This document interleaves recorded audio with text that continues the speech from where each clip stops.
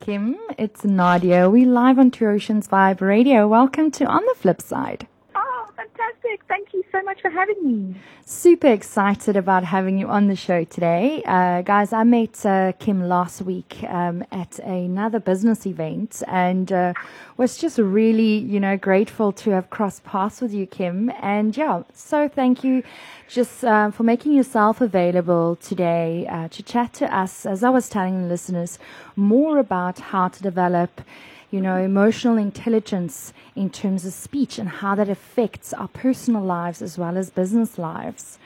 So, Kim, perhaps we can kick off just with a little bit of an introduction about, who's Kim, or Kimi, as I see you also call yourself, and, what is it that you do as a personal and business communication specialist, because I'm sure the listeners are very keen to hear what that is all about. Thank you so much. Well, hi, good afternoon, everybody. It's wonderful to be here. My biggest influence in life comes from actually some struggles in my childhood where I got teased really badly and was never the popular pretty girl. In fact, I had terrible acne and very thick glasses and did not do well on the teenage scene at all. And then one day I answered the phone and it was somebody in my father's business network. And my dad came to me after he had the conversation and he said, I've just received a wonderful compliment about you. How nicely you speak and what a great impact you made on the telephone. And at that point, I started recognizing that I was standing out from my peers. My parents were quite, not strict, but quite firm in how we presented ourselves, how we spoke. I lived in an area of England and where people were quite slack in how they pronounced their T's, a little bit of the Cockney accent. And my parents, being non-English, said, no, we want you to pronounce all the letters in your words. And I started getting employed weekend and holiday work. And wherever I went and asked about work, I got the jobs. And I was always put into positions where I was dealing with customers. And I've never struggled gaining employment, even for positions that I haven't necessarily been qualified for.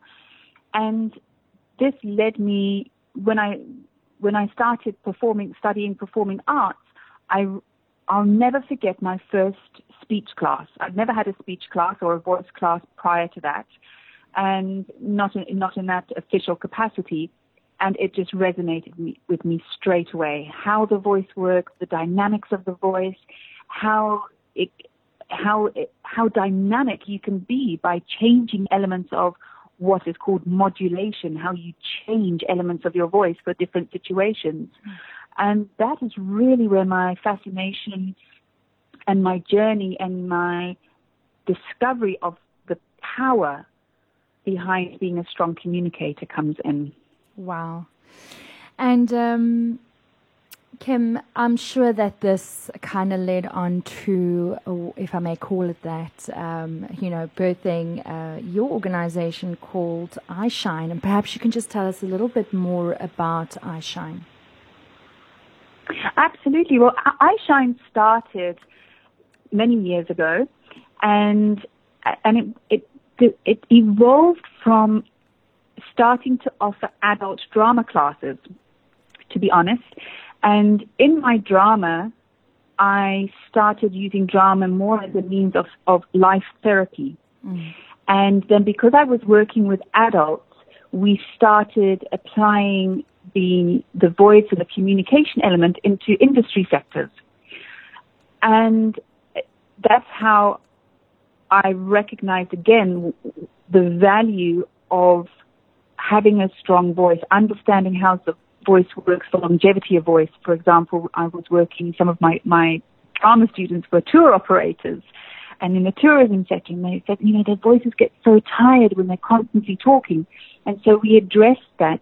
Then I had a lawyer who just wanted to uncover his creative side, and he realized how poor he was when he had to speak in the boardroom, in the courtroom. Sorry, he didn't know how to project his voice. He felt that he had poor physical presence, and so that's how I started working with one-on-one clients and small groups of adults, and then getting recommended to go and work in different companies, or through the power of networking, and recognizing that mindset and mindfulness and the understanding of each one is something that we study in a different way when you're studying drama and theater and performing arts. And I, with time, as I recognized the therapy element of this, I started doing lots of reading and being inspired by other people and developing my methodologies along these lines, and until what it is today. And that's how I Shine was birthed. Wow. I think that, often I think that, there's another feature that we do on the show. It's called The State of Your Brand is the State of Your Mind. And it's all about the mindfulness of, where our mind's at, our state of mind. And you certainly touch on some of those elements. But Kim, also, as we kind of lead into our topic for today, which I'd love to start chatting to you about, I was just listening to some of the things that you were saying in terms of, using different kinds of speech or voice for specific different elements, or applying it differently to get a different result, but also how that also impacts of what we perceive in terms of our presence or how we project ourselves and our impact, I can say, on the world, or whether that's in a boardroom, or whether that's in a staff meeting, or maybe just, at a social event. So perhaps we can just go into one of the first things I really want to ask you is to maybe unpack a little bit why it is important to work on the emotional intelligence of your speech and how it impacts your life personally and in business. A great question.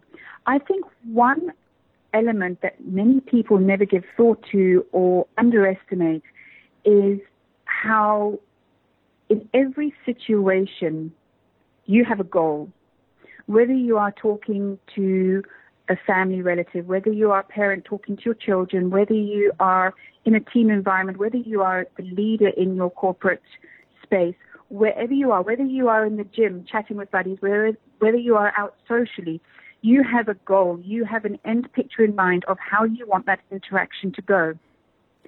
And some people are a little bit blindsided by thinking that they need to be true to themselves, and whoever they are is whoever people should accept.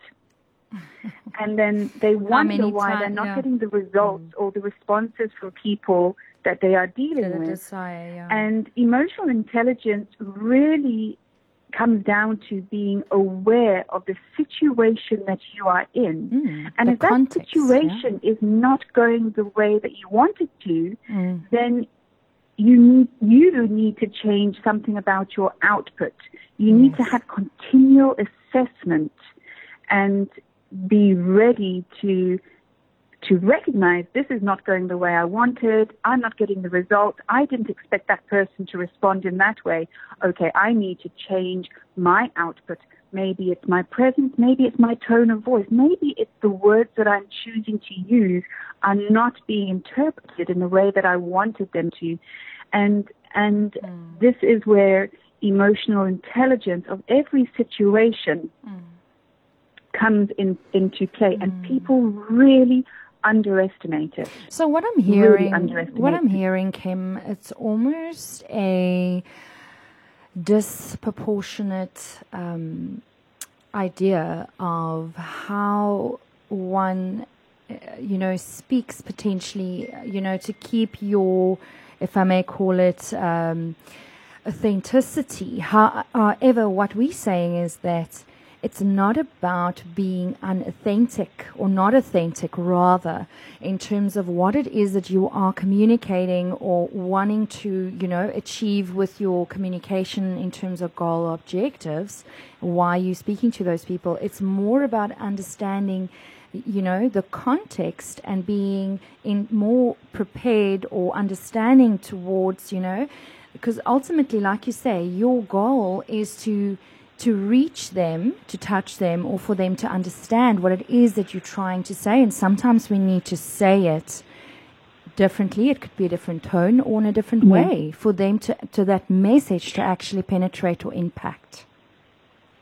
Absolutely. Remember that everybody is brought up very differently in very different environments, and culture and religion and country and language can all contribute to how somebody is brought up and how they are taught to communicate, or sadly how they're taught not to communicate. And for a really good example is when I moved to South Africa from the Netherlands. In Holland, people are very direct. And they just want to get the show on the road. If you mess up, somebody will say, "Hey, you've messed up," and you'll generally say, "You're right, and let me fix this and get on with it." People don't take offense terribly easily in Holland, and that's it. But in South Africa, when I moved here, I was quite direct. I was fairly confident, and if I made an arrangement with somebody when I was at college and we had to get together to rehearse, and I was there at 9 o'clock on a Sunday morning and everybody else pitched up at 11 o'clock, I would say, guys, why are you 2 hours late? This is not on. And people took offense at my directness. I wasn't swearing. I wasn't being rude.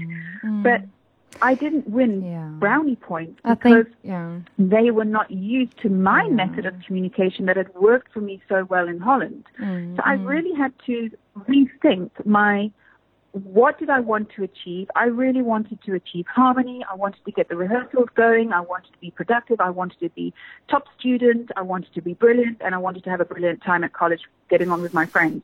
And I had to find a way of getting this message across that didn't offend anybody, didn't insult anybody, not that I was insulting anybody, but that nobody took offense at it, and that I got everybody there at 9 o'clock on a Sunday morning. But you were still being authentic I had to speak slightly more passively, and exactly. So I had to change something that I was doing to get the result I wanted from my colleagues or my fellow students, and that is.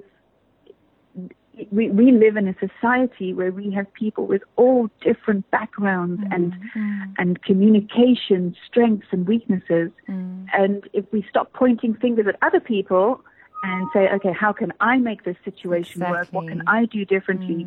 You are going to see such amazing results. Exactly, because that's where it starts. It's, it's almost what you say, there's always a point of where movement starts or things like that. And it's something that we can basically take accountability for. So, Kim, if I may go on to my very next discussion point, which is very much, I think, what you've just mentioned. So would that be maybe step one of, how to better your emotional intelligence in terms of speech to getting better results? Would that be to, look at, what it is that you can actually change in terms of how you're approaching or that message or that communication? Yes, this is a strong lesson that I coach on is that if you don't like a situation, if you don't like the outcome, you have to be the person to change your output.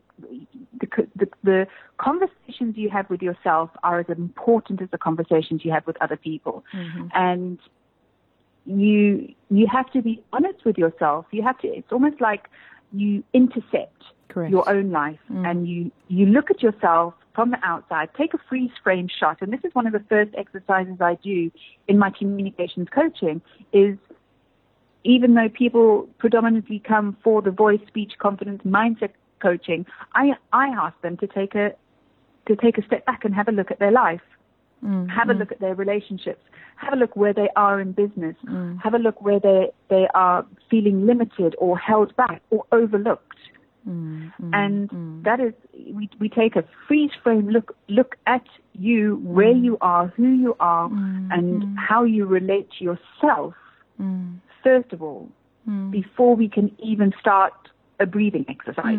Absolutely. And I think, just listening to what you're saying, Kim, I mean, if one does evaluate which areas and where you are feeling vulnerable or maybe challenged or perhaps a little bit intimidated by a specific situation or project or client or staff member, and actually looking at those things first.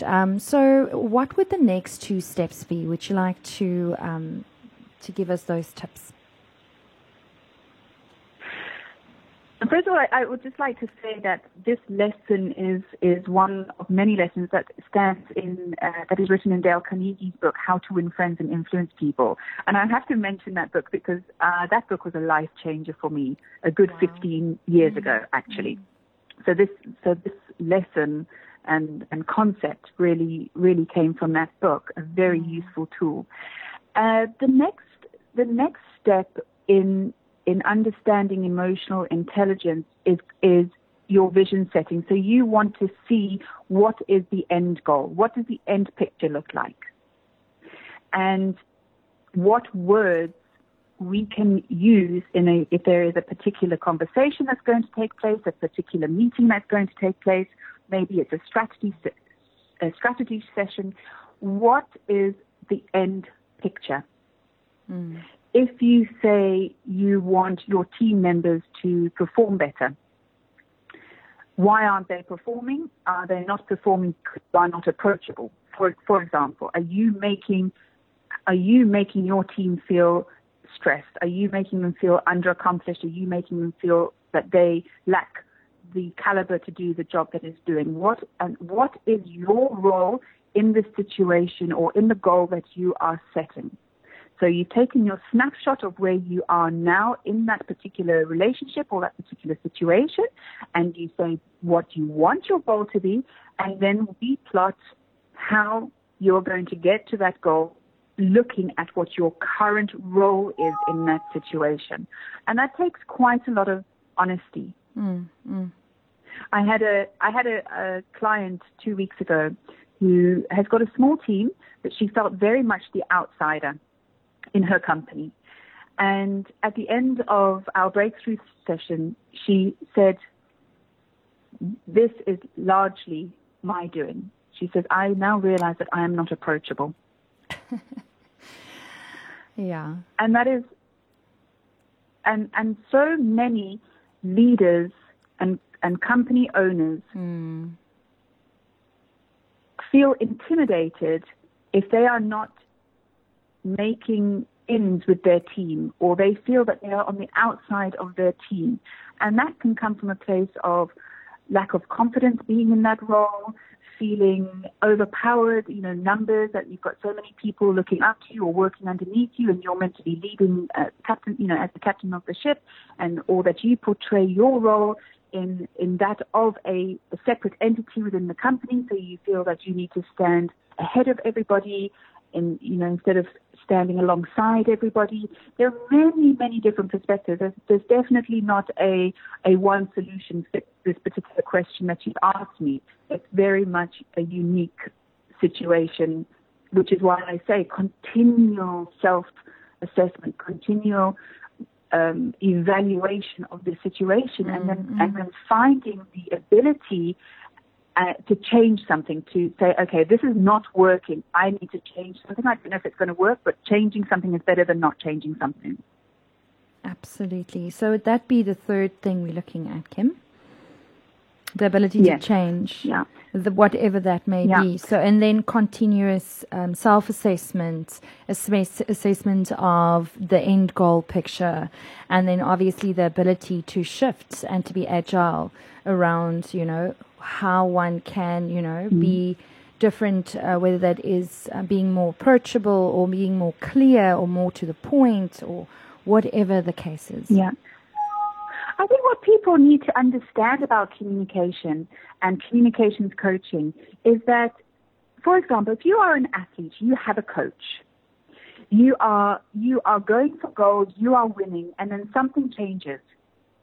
You can't just carry on doing what you're doing. Your coach will come to you and say, you know what, your left knee is now become weak. We now need to change something to strengthen your left-hand side.